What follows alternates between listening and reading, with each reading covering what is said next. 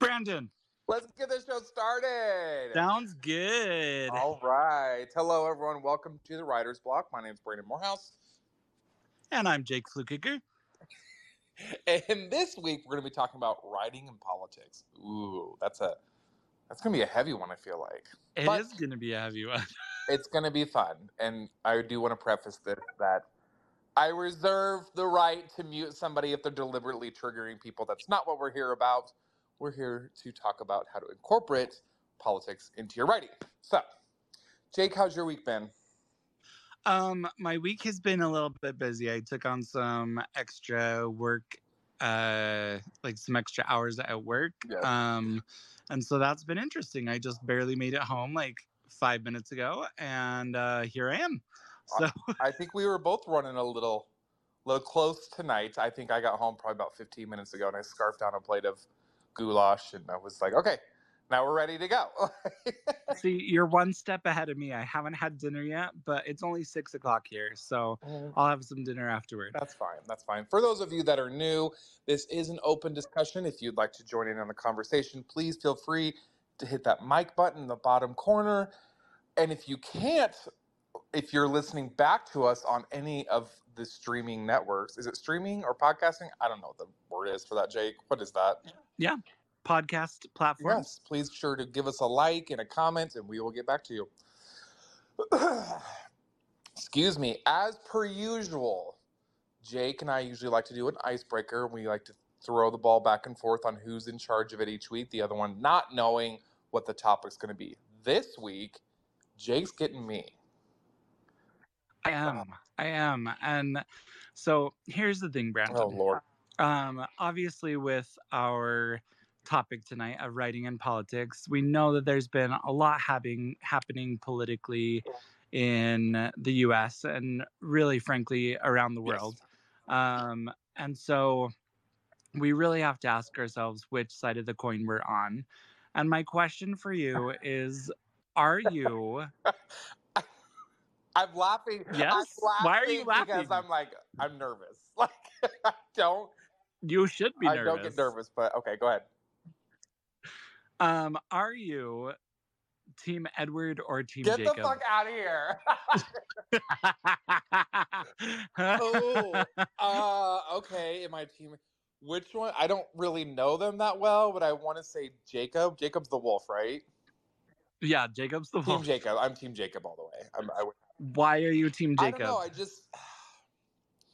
I have more of a pull towards him. I think he has more genuine interest in her, like wanting to make sure she's mentally okay and all that stuff. Whereas Edward, I don't know. Like he just comes off creepy to me. Like I feel like. In fact, I think in the new book that she's put out, where it's Twilight from Edward's perspective, at first he wants to kill her. Like he wants, because he can't read her, because she's got like that power, and spoiler alert, right? Like she's got that power where she can block it.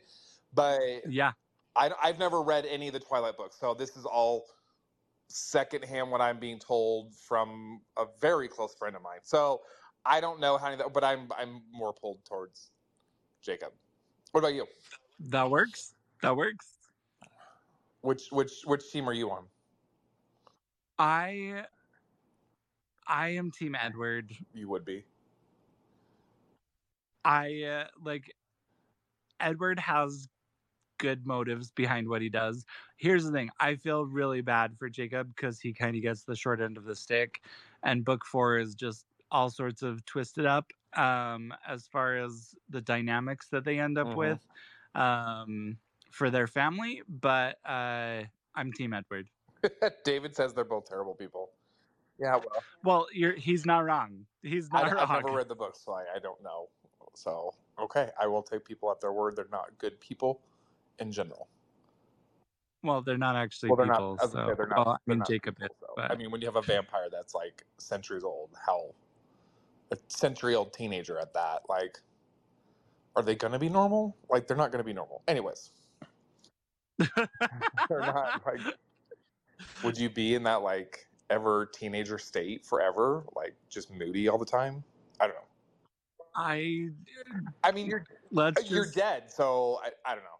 let's not get into that vampire. I mean, it is Halloween season. It is spooky season. So we're getting there. We're we're getting getting there. there, which is our topic in a couple weeks. So exactly, we'll talk about it then. But this week we're talking about writing and politics. This is going to be interesting. Jake, I'm going to let you open up with this one because I get triggered so easily with politics. If anybody that follows me knows, I follow that shit very fucking closely. In fact, I have to update Jake half the time. This is what happened today. That's so. Here's the thing. Like, I don't watch the news, and I don't really follow politics. Like, it wouldn't be like my first choice. Brandon is the one that keeps me up to date. So if I am politically way off base, it's all Brandon's fault. Okay, go. Sure, yeah, I'll take the blame. Go, Brandon. That's me. I'm not a good person. Whatever. Give me a break. Jason already has his hand up. Hello, Jason. Good afternoon, guys. I'm here at the bar. Okay. Because of the topic, I actually do not talk politics in writing. So I'm going to be bailing out today. But I'll see you guys next week. Peace, love, all that stuff. Yes. This is just one topic I just do not discuss, period, on Twitter, Facebook, or any place like that. So totally understandable. I will see you guys next week. I just wanted to say howdy. And when I saw the topic, it's like, nope, I'm out. That's perfectly fine. You guys totally understand. You guys have one. I'll have a drink for all you guys, and I'll see you guys next week. Thank you, Jason. Have fun. All right, bye. So this is obviously going to be a very sensitive topic for a lot of people. Well, and I do want to, like I said before, I don't want this to be one side versus the other. This is more about how do politics influence your writing as an author, and how do we kind of put our political spin on it in our writing. I think that's the important thing to take away from this. Yes. So here is my question for you, Brandon, is can we look back and see politics influencing writing in like classics, for instance? And this is all opinion based. I think you absolutely can. I think if you look back at certain time frames in certain areas, if you have a writer that wants to, we'll say if they're living in the time of a tyrant, right, and they don't agree with that tyrant, or fascist or whatever, right, they will write something that is anti that, right? They will write, and not necessarily like the far opposite direction, but something that makes you think, oh well, we should be able to do this, and you should be able to do that. So you can see that throughout history. That's how it is. David, you have your mic open if you want to go ahead and speak. Yeah, I do. Can you hear me? Yep. Yeah, so for me and whatnot, writing and politics are sort of intrinsically connected. Just about everything everybody writes. I mean, unless they're going for just pure pulp, you know what I mean? Just kind of mindless, brainless, whatever. And even that, in and of itself, has political leanings. Everything I write has some kind of political slant to it, because writing is that's a very deeply personal, soul kind of deep kind of thing. You're taking pieces of yourself, whether you like it or not, and you're putting it on a page and giving it to people. Your politics are in your writing, period. See, and I love that take on it, because I tend to agree with you. Like even like, for instance, like I write a lot of middle grade. And I know for a fact, like, I am pitting one side against the other, and it sets children up, even like whether you mean to or not, to have this idea that there is a good way and a bad way, or there's this side versus this side. And it's something that you really can't help, because there's controversy in writing. and in fairness and whatnot, I think there's levels to it. I think sometimes you on purpose try to put your politics into things and whatnot, and then sometimes it's just sort of a subtle thing and whatnot. The old adage of you write what you know, that kind of thing. So, you know, I'm every which way but loose in terms of who I have a thing for, basically. So I tend to write characters that way. Okay. That has a leaning, however you want to slice it, really and truly, towards I don't know what you would call it, social liberalism, openness, acceptance, however you want to call it and whatnot. Right. So even just doing that and whatnot, I mean, in this day and age, you have a gay side character and suddenly you're, and this is in quotation marks, the gay agenda. Yes. Watch Totally. as they order pizza, the gay agenda. Watch as they argue over what television show, the gay agenda, shit like that, being in your work and that kind of thing. There's levels to it. Sometimes you're like really slapping them in the face with it, and other times you're just writing a story, and the story has pieces of you and what you know or what you're trying to explore yourself and whatnot, because you don't always write what you know. I'm white, and I have no idea what it's like to be an Asian woman with a terminal illness, but that's one of my main characters right now. Right. So that involves research, that involves kind of stepping outside myself, and that kind of requires, you know what I mean, politics. It's intrinsically written. I'm writing from a different place, a different perspective. I'm in someone else's shoes. And in order to do that, I have to look at things from someone else's point of view. And someone else's point of view is colored by their politics. It's all, you can't really get away with it. You can't get away from it. Well, and I think it's, and if you write a world, like, politics are in some form, they're in every story. Like you said, it's every story out there. So it's whether you are rooting for the quote unquote good guys or the quote unquote bad guys, but it's how they are perceived in that world. So it's and I think we base a lot of our stories on regimes and democracies and stuff like that, like we know of today. And it's an interesting take on, when you look at it throughout history, how authors have written those stories to kind of reflect the times that they're living in and what they think is right or wrong, if that makes sense. Yep. I don't know what I was trying to say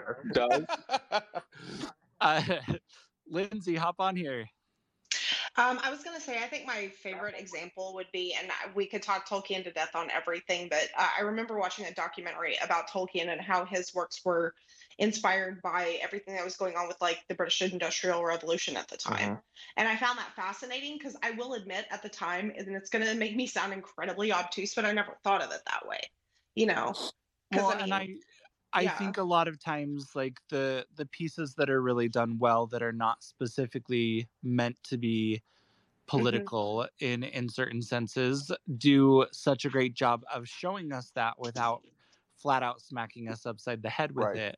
Oh, absolutely. And it's not something that people necessarily pick up on or grasp, but they're internalizing it nonetheless. One that I think, and I didn't realize it, and I've never read the books, but I've seen the movie, is The Golden Compass, and how it was based on like Christianity and their kind of quote unquote their chokehold on the world, right?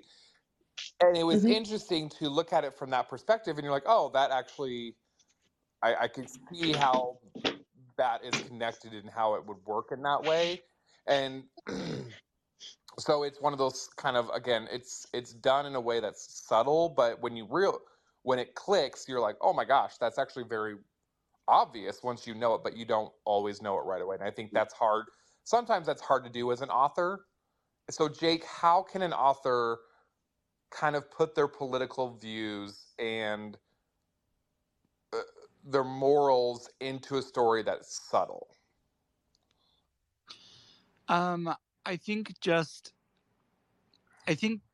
politics and morals kind of fall on two different sides of the same sword. And so I think, especially with morals, I feel like that comes through with specifically with characters and character development and the arcs that they go through. I think the political side can be much more subtle than the moral compass of your characters. And so, to me, at least, I feel like there is this undercurrent, I guess, of what your political stance might be towards something, or the fact that there are politics in general. Right. What about you, Brandon? How do you feel that authors can add in their politics and morals without being so didactic? I think you're right. I think it's tricky, and you have to do it. I think looking at a specific character and their journey, you have to be able to kind of go that route of what that character deems appropriate and not appropriate. And you have to look at that as on a character by character basis and kind of follow their arc of where they're going to go and why they went here and why this makes sense to them. And I think that's where it gets a little difficult, because again, every person is different, and their view and their journey is going to be very different. So in their mind and in that character's mind, it's going to make sense. So you can't just flat line like, oh, this is blah blah blah, this is good and this is bad. Not everything always works like that, because that character's perspective might not make sense, not yet. So you have to kind of baby it, and you have to kind of follow them through that journey of why they determine that this is good or this is bad. And then it has to make sense. I don't know if that really answers your question. Yeah, that made sense to me. And I think our listeners will be able to draw stuff from that. So one thing, I was reading an article this week, and one thing I found interesting is how political views in stories, and I never thought about this, and Jake, we touched base on it last night, you and I were kind of chit-chatting, is clothing. All right, so tell us about clothing. How political views should influence your clothing of your characters in that timeline. So, Jake, what do you think of when I think of, I'm going to use Star Wars as an example because I love Star Wars. So in the Star Wars Empire regime, think of what their clothing looks like. The Empire's clothing. It's all very stiff, very rigid, there's not a whole lot of color, right? Well, and also they, like, if we're talking like stormtroopers and stuff like that, like it's all about conformity. Right. So that makes sense. So it wouldn't make sense to have this, and I'm going to use the word again, regime that has like a very non-conformist sort of clothing line, right? Yeah. So you have to think of that too when you're making your world of that situation. So that is a big part of it as well. I mean, you don't have to make, it's not a huge part, but like if you're writing your book, you need to think about what they're going to be wearing and such. Yeah, absolutely. And that goes too for, like, still talking on the Star Wars theme, like with the Rebels, they have much more variety in their clothing. Right. And they also have even hairstyles. Right. Like Leia's buns on the side of her head are like out of the ordinary. Are they called buns? I don't know if that's what they're called. Is that what they're called? Well, I don't know. I just always heard them referred to as like cinnamon rolls. Yeah. Well, that I could see. So cinnamon rolls, cinnamon buns, I just went with it. Go with it. I'm going to have to. That's for sure. So what's another, and I'm kind of baiting you on this one. I'm hoping you're going to take the bait, but my feeling is you're not going to. What's another thing that you should be? The Hunger Games. Okay. Yes, that's a great example. Okay, so tell me about the Hunger Games. So the Hunger Games, like, you have this extreme political standing in the Hunger Games, and you have these people who are wealthy and political, who have these extreme fashions, extreme hairstyles, extreme everything, and it's very very opposite of what you have for the vast majority of the people who are kind of oppressed and kept under the political thumb, so to speak. That's a really good example. I didn't even think about that one.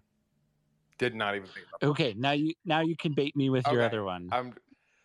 I was just going to ask, what's another thing that authors can use in their story that will express opposing political views? Ooh, that was okay.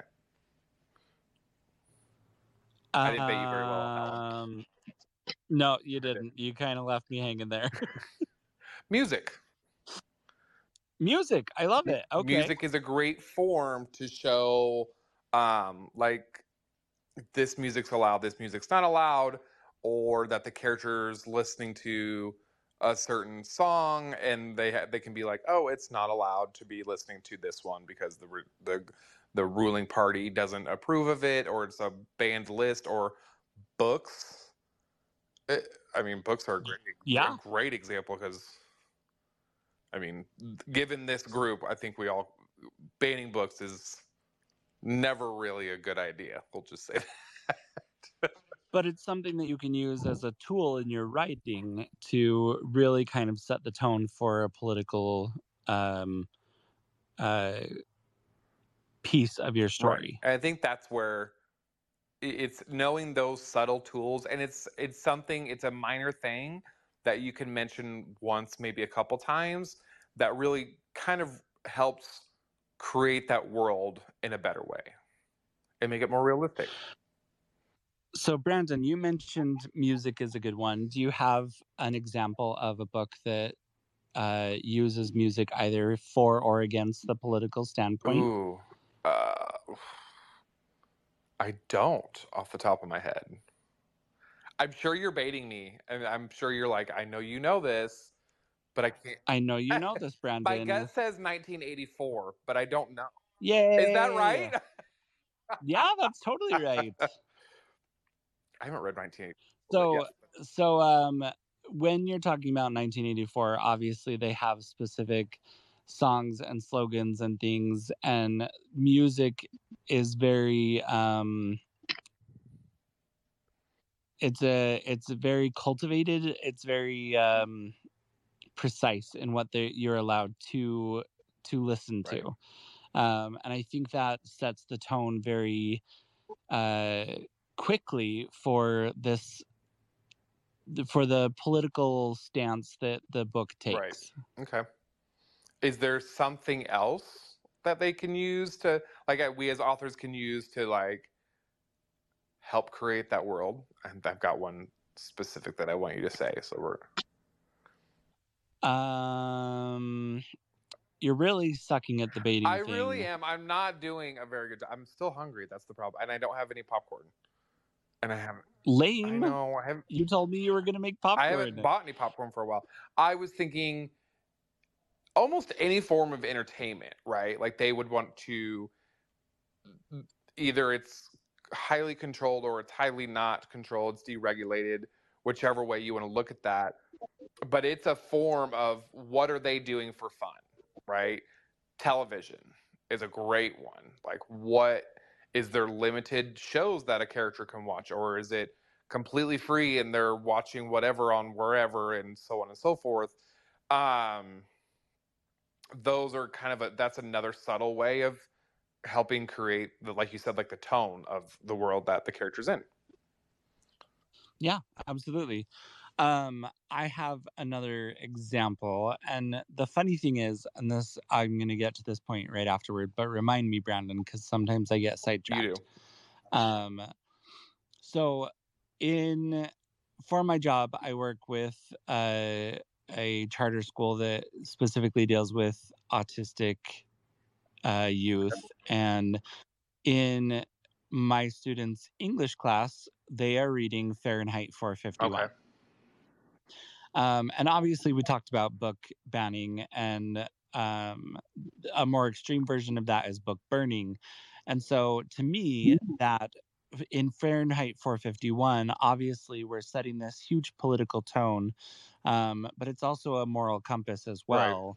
It's one of those ones that is clearly defined, where it's not as subtle as in a lot of other books. It's clearly a political piece. About the state of the world and kind of where we're heading, and so I find it fascinating that that is a book that is on a lot of banned lists. And to me, it's funny that the books, a lot of the books that are banned are ones that are commentaries on society, and politics specifically. And it's just very telling that those are the books that are getting banned that people don't want you to read. Okay. Because that statement in and of itself is very political. Well, I think, and this is where dystopian books kind of, I feel like they kind of, this is their baby, right? When you have a dystopian book, you kind of, I feel like the ones I've read, you pick like an extreme view of something and you implement that in that story. So it's like, well, how did they get there, and what's the challenge of this particular story? And that's where you can kind of run with it. I think of, God, what his name is that story? I haven't read it yet. Handmaid's Tale. Okay, yeah. That's another great one of a political view for a story, and how this extreme version can be very scary, and how it can be happening in the world around you. So it's kind of, dystopian books are very good at that kind of situation where it's like, well, we're going to take this one very particular view and we're going to run with it. But I think you're right when you start banning those books that have those, because they're very political, and you can be very political view on those dystopian type of books, which is, I'm writing one right now, and Jake, you know that. Yes, I do. Where there's this extreme view on how the world could be, and we can, how people start like banning those types of books because they don't want people to, well, this isn't a right view, this isn't a correct view. Well, it's a story. Like, it's not, I don't know where I'm going with this. I have no idea where I'm going to go. That's okay. You can, but you can it's one of those ramble a little bit. conundrums where you're like, well, it's not out of the realm of possibility because there's already like laws and stuff that have been put into place or what have you. So that's what makes it very scary in some of these. And you're right when it's like, absolutely. well, you're banning this book because it's got this extreme political view. Well, which is, especially with Fahrenheit 451, it's like that's what you're doing in the book. Like, that's literally what the book's doing. So it's like, well, that doesn't make any sense. So exactly. Lindsay did say that Fahrenheit 451 was her favorite book in high school English. So that is awesome to hear, because we love to read those banned books because, again, they have great political messages. Yes. Mine was, Jake, can you guess my favorite banned book in high school? In high school? Slaughterhouse-Five? No. Scarlet Letter. Fucking loved that one in high school. Loved that. That's such a that good one. one. Was a good one. What was yours?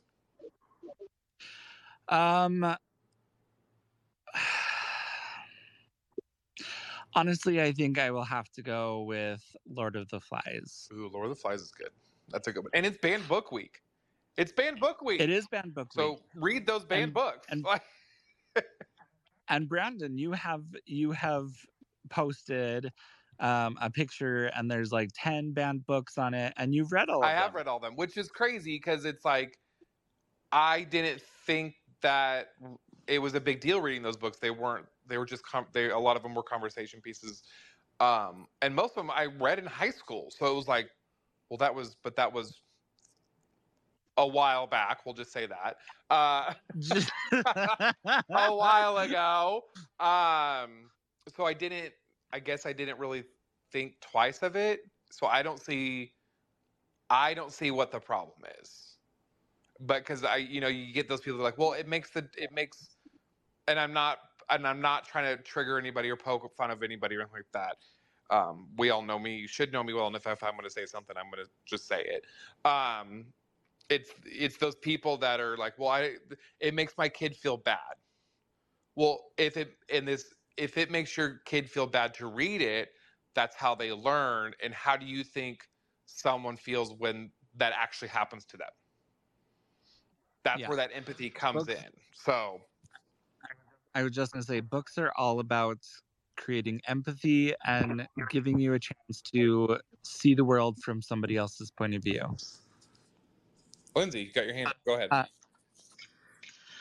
I think I may have mentioned this before, like during one of the writer's blocks sessions. Sorry, my cat's like, hey, love on me. Of course. It's all good.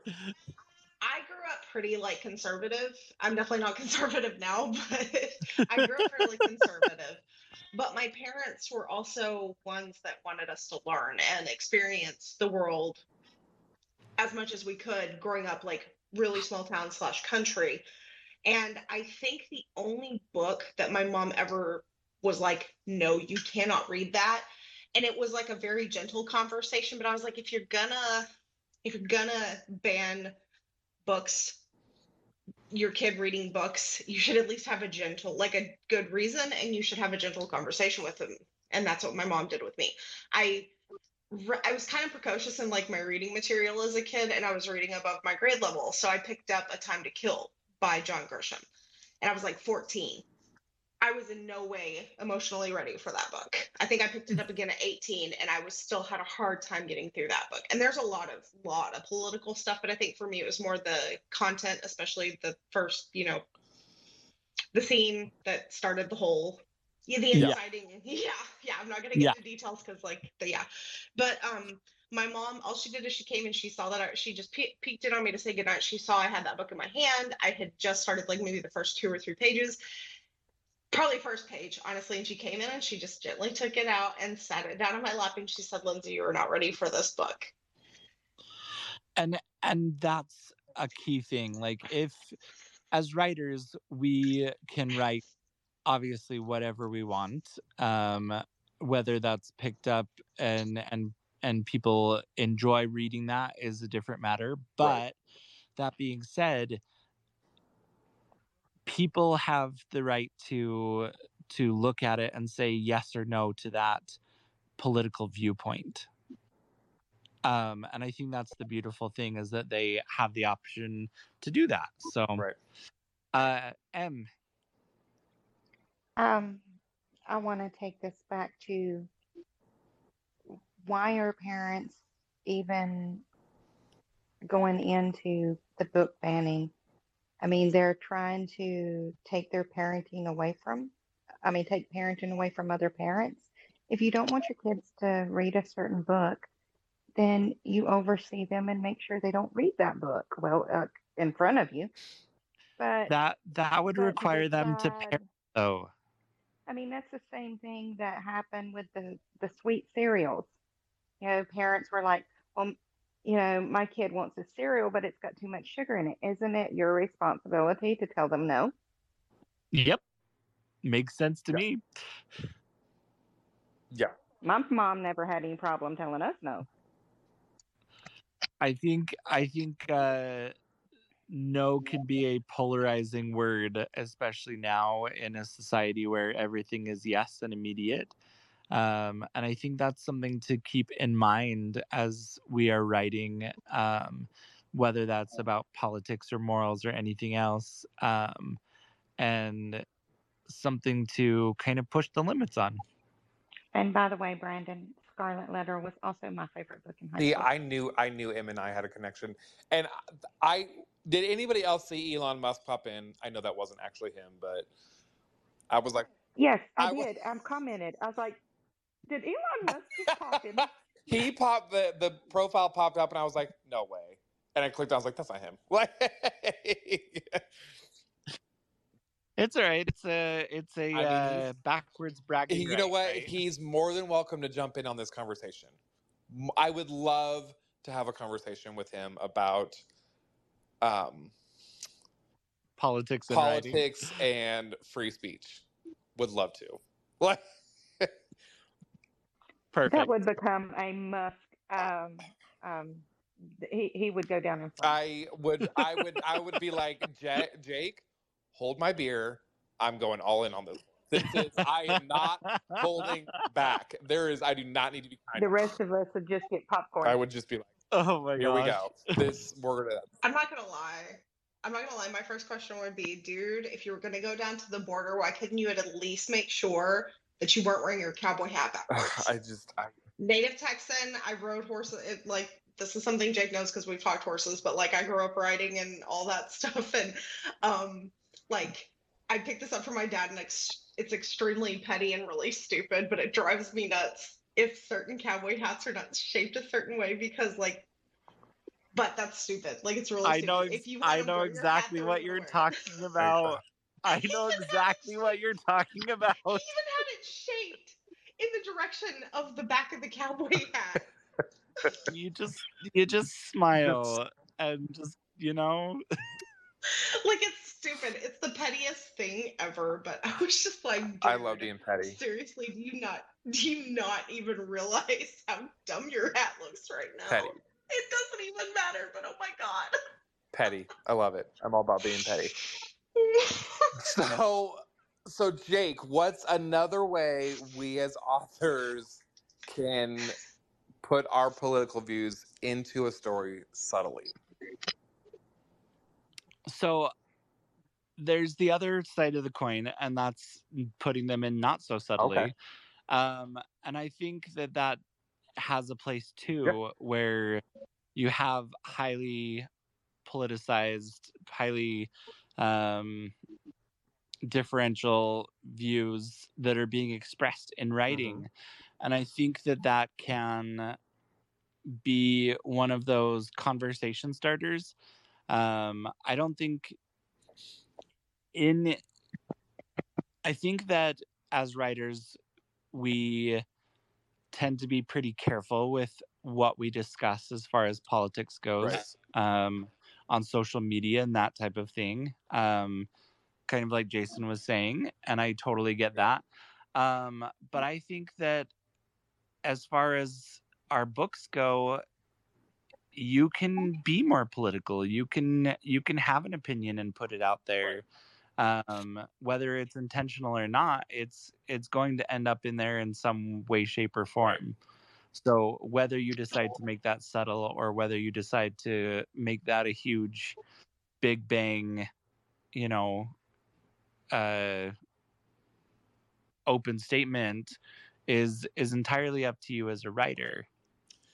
I do feel that I do, before you go further, Jake, I do want to, Amanda, I don't know if you've ever been here before, but you are welcome to join in on this conversation. It's an open discussion. Just tap that mic at the bottom of your screen, and you are welcome to join in on this if you have any thoughts or opinions. If not, don't worry about it. You are perfectly fine with just listening. Go ahead, Jake. Sorry. Oh, you're good. I was going to say that part of what we talked about the other week on the writer's block with world building, part of that was politics. And I think that's a key thing that a lot of people don't always consider when they are world building is the political standpoint. I know during that time we talked about Dune, for instance, and how that is a very political book. talking about classist systems and things like that. And so there are a lot of books that do incorporate politics into the very, fabric of what they are all about. And I think that deciding or having an actual decision point where you say, I am going to have politics or I'm not going to have politics in this realm is a big deal.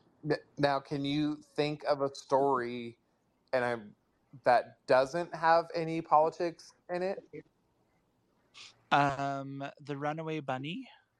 I've good bullshit. God damn it, Jake. Hungry caterpillar. The fact that you Damn said pokey that little so puppy has like politics. the Runaway Bunny, like Spot, like I don't know what like I don't. It was my favorite book as a Of kid. course. I don't. Look at Jake. Oh my All God. right, I have a comment. Yeah, go for it, This Em. has been very, very enlightening because I was afraid, I think, more when the topic was introduced, that it would be more like the writer was installing their political views into their writing. But in reality, political views in writing are pretty ordinary. Right. And it Yeah. doesn't necessarily state your political views because I don't do that anywhere. But like in my writing, I really tried to stay out of the political forum, but still, my main characters, it's obvious they don't believe in the legal system. They don't believe in a lot of the policies that are handed down. So there is some politics there. Yeah. And like David was saying at the beginning, I don't think you can help but have politics in most works of fiction, because your characters are opinionated, because there is conflict naturally involved in writing. Right. It's something that is inherent to writing in general. So Well, and I think So I'm understanding, this topic a little better because I was afraid of it when it first popped up. I was like, oh, this is going to get dicey. yeah, that's why Jake and I were like, we need to preface this.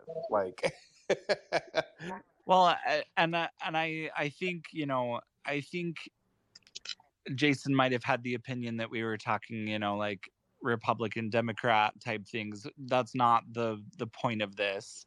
The point is to make the observation that there are a lot of viewpoints that are expressed, whether you are aware of it or not, by your characters or from your own viewpoint, that gets put on the page. Right.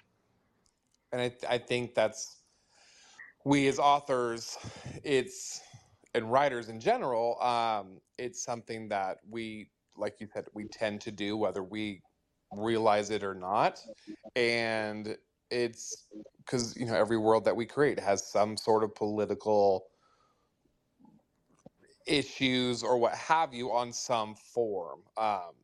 So it makes it difficult. And I can see how it could be like, ooh, this is going to get dicey. This is Republican, Democrat, independent view. Like, nope, that's not what this is about. We're very down the middle of the road in this discussion right now. Inversing it makes it even more complicated. Yes. So what I mean by that is, so I referred to, it's intrinsic, that you're going to put, writing is a personal thing. So's reading. So even if you write the most apolitical novel in the history of novels, someone who reads it may see a political message in it. It's art. Right.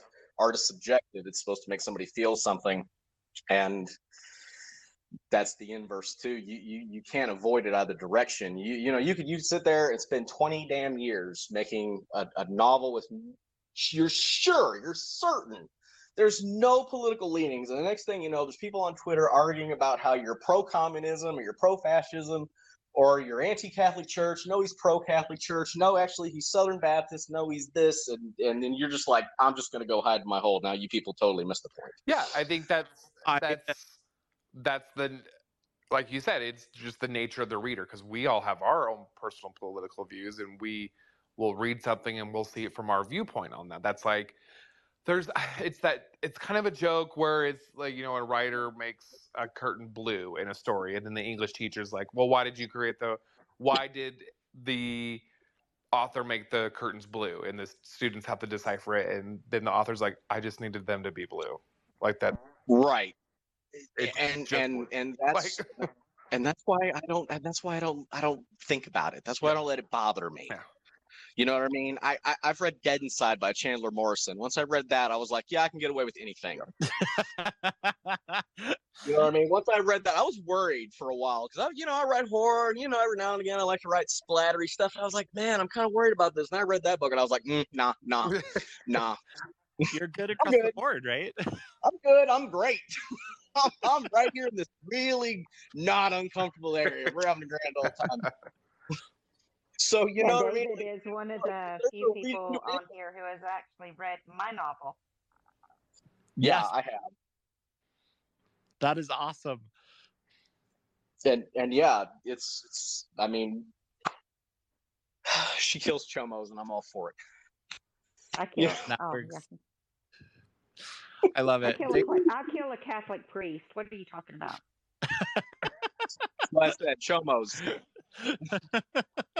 You see where it's like you can't even get out of politics when you're talking, really. You know what I mean? Like, y'all avoid it. I just gotta let y'all know I don't, by and large. And Jake knows No this. fear, I man. generally don't have a problem talking politics, right? But as a host on this show, I'm checking myself right now, like, he's being so good about it. You have to check me, Zach, good to have you on here too. Just remember, if you want to join in the conversation, click that little mic button in the bottom left corner of your screen, and you are more than welcome to speak as well. Oh, that was creepy, because you said that and he hadn't popped up yet. He did pop up. Not on mine. He just might not have popped up on yours. Not on mine, didn't. So anyway, the point is that politics is something you can't avoid, because as a writer, you will have it in there whether you like it or not. And as a reader, they're going to take things from it whether you like it or not.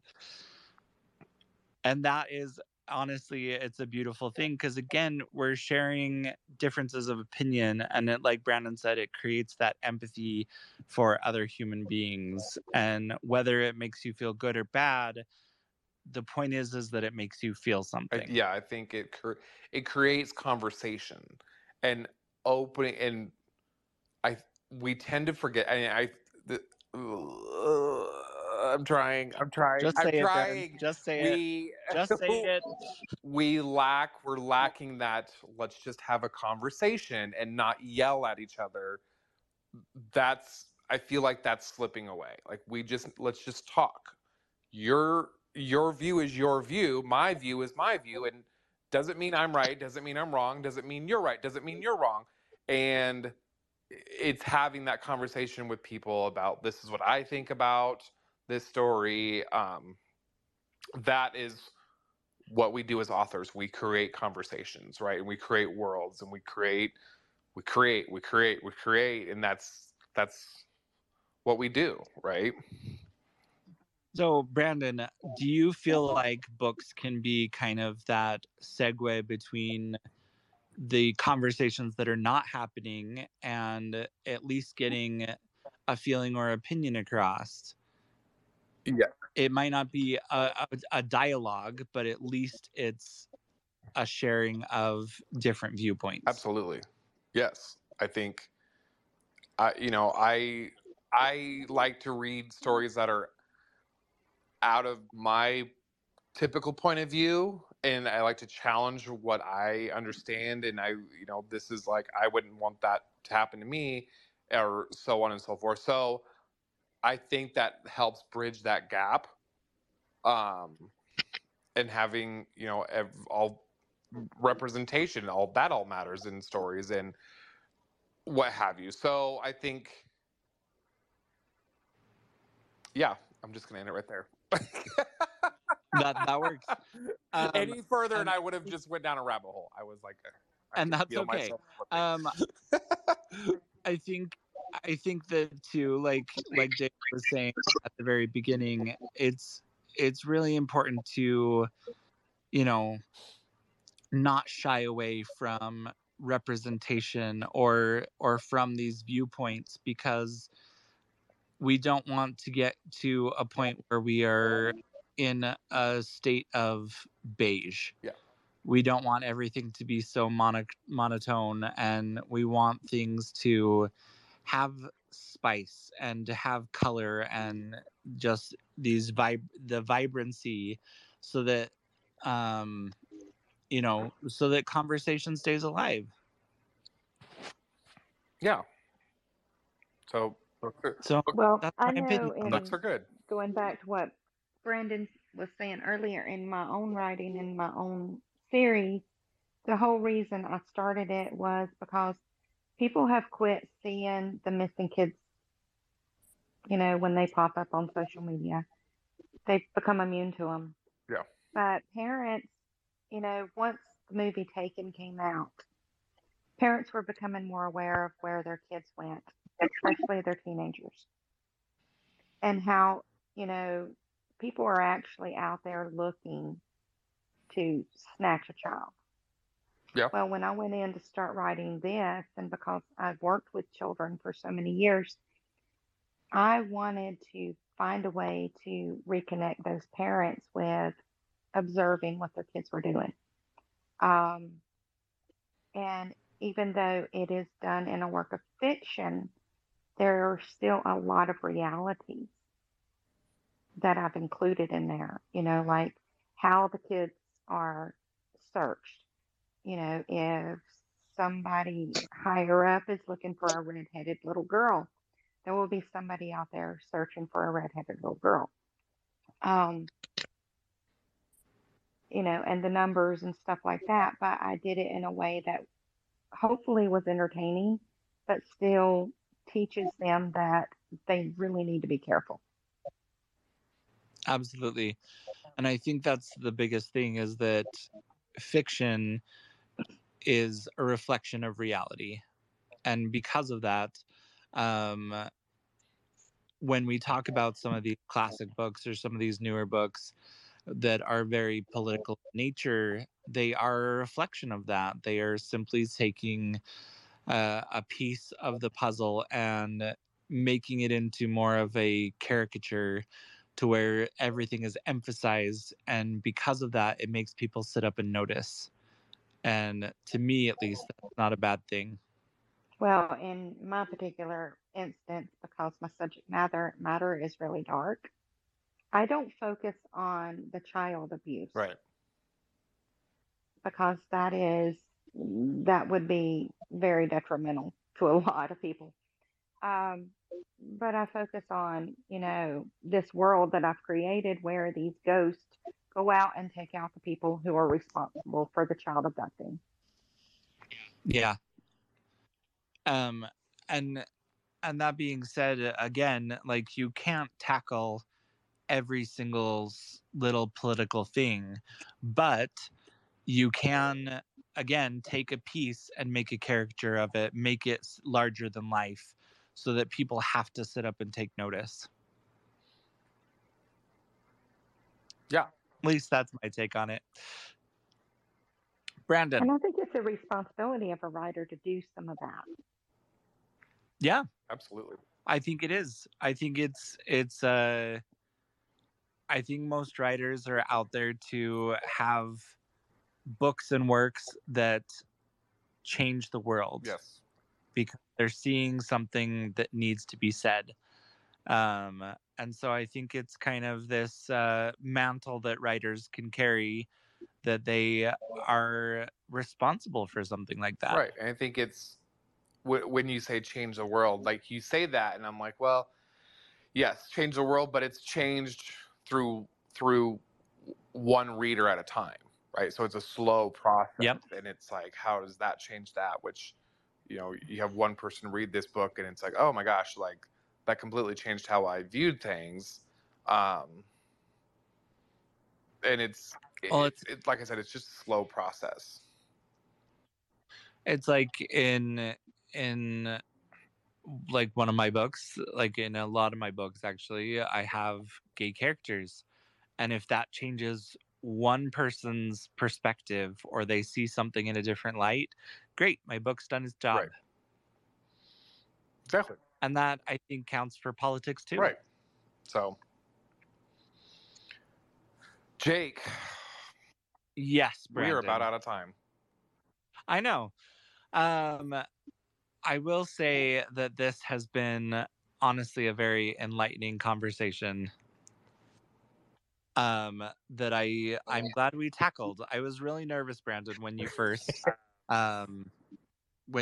brought this topic up. Yes. So for those of you that don't know, I made the topics for this season. I presented them to Jake, and he was like, "Politics, really?" I was like, "It needs to be talked about. It's part of the writing world. Like, we have to talk about it. We just have to be. We have to address it from a writer's perspective." And it actually took. He didn't want to do it. Jake did not want to do it, and I was like, "No, we need to. It's whether we want to admit it or not. It's part of our world." So. We got a couple hands up. Lindsay, let's go with you, and then Zach, we'll move on to you. I was just gonna say real quick that this was not one I was expecting to like be as vocal as I was on, and I really enjoyed it, like, because I think politics makes everybody a little bit gun shy. I used to work for the U.S. Department of Agriculture, and I worked for the government, but we were told do not talk politics. It was crazy, but it's I love what Brandon had said about, like, it's our job as writers to kind of influence that, and even if it's just in our own small way, and I think that's beautiful. So perfect. Well, thank you for joining, Lindsay. We appreciate it. Zach, go ahead. Hi. I just when I saw this space and I saw this topic, it got me thinking of one book in particular that I read late last year and has been a major source of influence for my own current work in progress. And that is The Devil Takes You Home by Gabino Iglesias. It is, if anyone, I don't know if anyone has or hasn't read it, it is an amazing book. But I on Gabino Iglesias's Twitter, because I follow him, he has frequently spoken about one of the things that his editor did when going over the book was they recommended not to get political in the book because it would hurt sales, and he ignored that advice. And the book, first of all, has gotten many different. It's done very well. I don't believe it's necessarily hurt the sales, but I think, like in this case with the book, I even whether or not I agree with his politics or not, I think the book, the politics drives the story so much, right. Like the narrative and everything. And I think really as writers, I agree, we can be gun shy about getting political because we don't want to alienate people. But I think one thing to remember is in so many stories, our character's journey can be defined by politics. It can be defined by governments, by institutions, and the actions taken by them and the consequences of that. Exactly. Whether you agree, regardless of what side you go on. So I think really, and really, there's many. We could go on all day about all the different books that do things, that sample things politically, but I think even in books that are not obviously, books like 1984, Fahrenheit 451 are, have to be political plot wise, but even in books in genres such as horror, fantasy, romance, or whatever, if they become political at some point or another, but it's part of a character's journey and it touches on part of a character's past and trauma and grief and overall story. I say that can be a very helpful thing. Absolutely. Excuse me if I stutter a lot, by the way. Nope, Zach, you are just You're perfectly fine, Zach. Zach, what was that title one more time? It's called The Devil Takes You Home. It is Takes You Home. Okay. By Gabino. Gabino's a beast. Mm-hmm. In case anybody's curious, Gabino Iglesias is a beast. Yes. I am definitely adding that one to my to-be-read list. Yes, it is a great literary horror noir novel. And like I said, it is a major source because I myself am writing a literary horror novel, and reading it was a major source of inspiration for my own novel. I love that. Love it. I love that. Love it. Jake, we are out of time. Yes, I know. Brandon. Yes. Where can people find this lovely recording? You can find this recording on any major podcast except for Pandora, right? Like you can't listen on there, but you can listen on everybody else. On podbean.com, just look for us, the Writer's Block. We have, I don't even know what number episode we're on. There's a lot. There's a lot of episodes. I think there's over 30 at this point. Yeah, there's I think it's well over 30. But yes, and then don't forget to follow us over on Twitter. We'll put articles and videos and pictographs and all sorts of stuff over there for your resource. Kind of a one-stop shop where you can, learn some new stuff and have some fun doing it. Meet some great people, get some great book recommendations. That's what we're here to do, right? That's what we're here to do. We appreciate you all that came to listen and to chat with us. We do this for you guys, and we wouldn't be here if it weren't for you. Yes, Jake, while we're here, before we leave, because I know you're getting ready to walk out the door, do you know what we're talking about next week? No. Okay. As usual, we'll be here next week at 7 p.m. Central Time, where we're going to be talking about biographies. So that'll be interesting. Cool. And then the week after that, we're going to be talking about, I named it Crossing the Line. It's talking how far is too far for an author. What's the limit? And then the week after that, this is going to be the fun one. And Em, I'm looking at you when I say this. This is when we're going to be talking about horror, thriller, scary stories in general. So.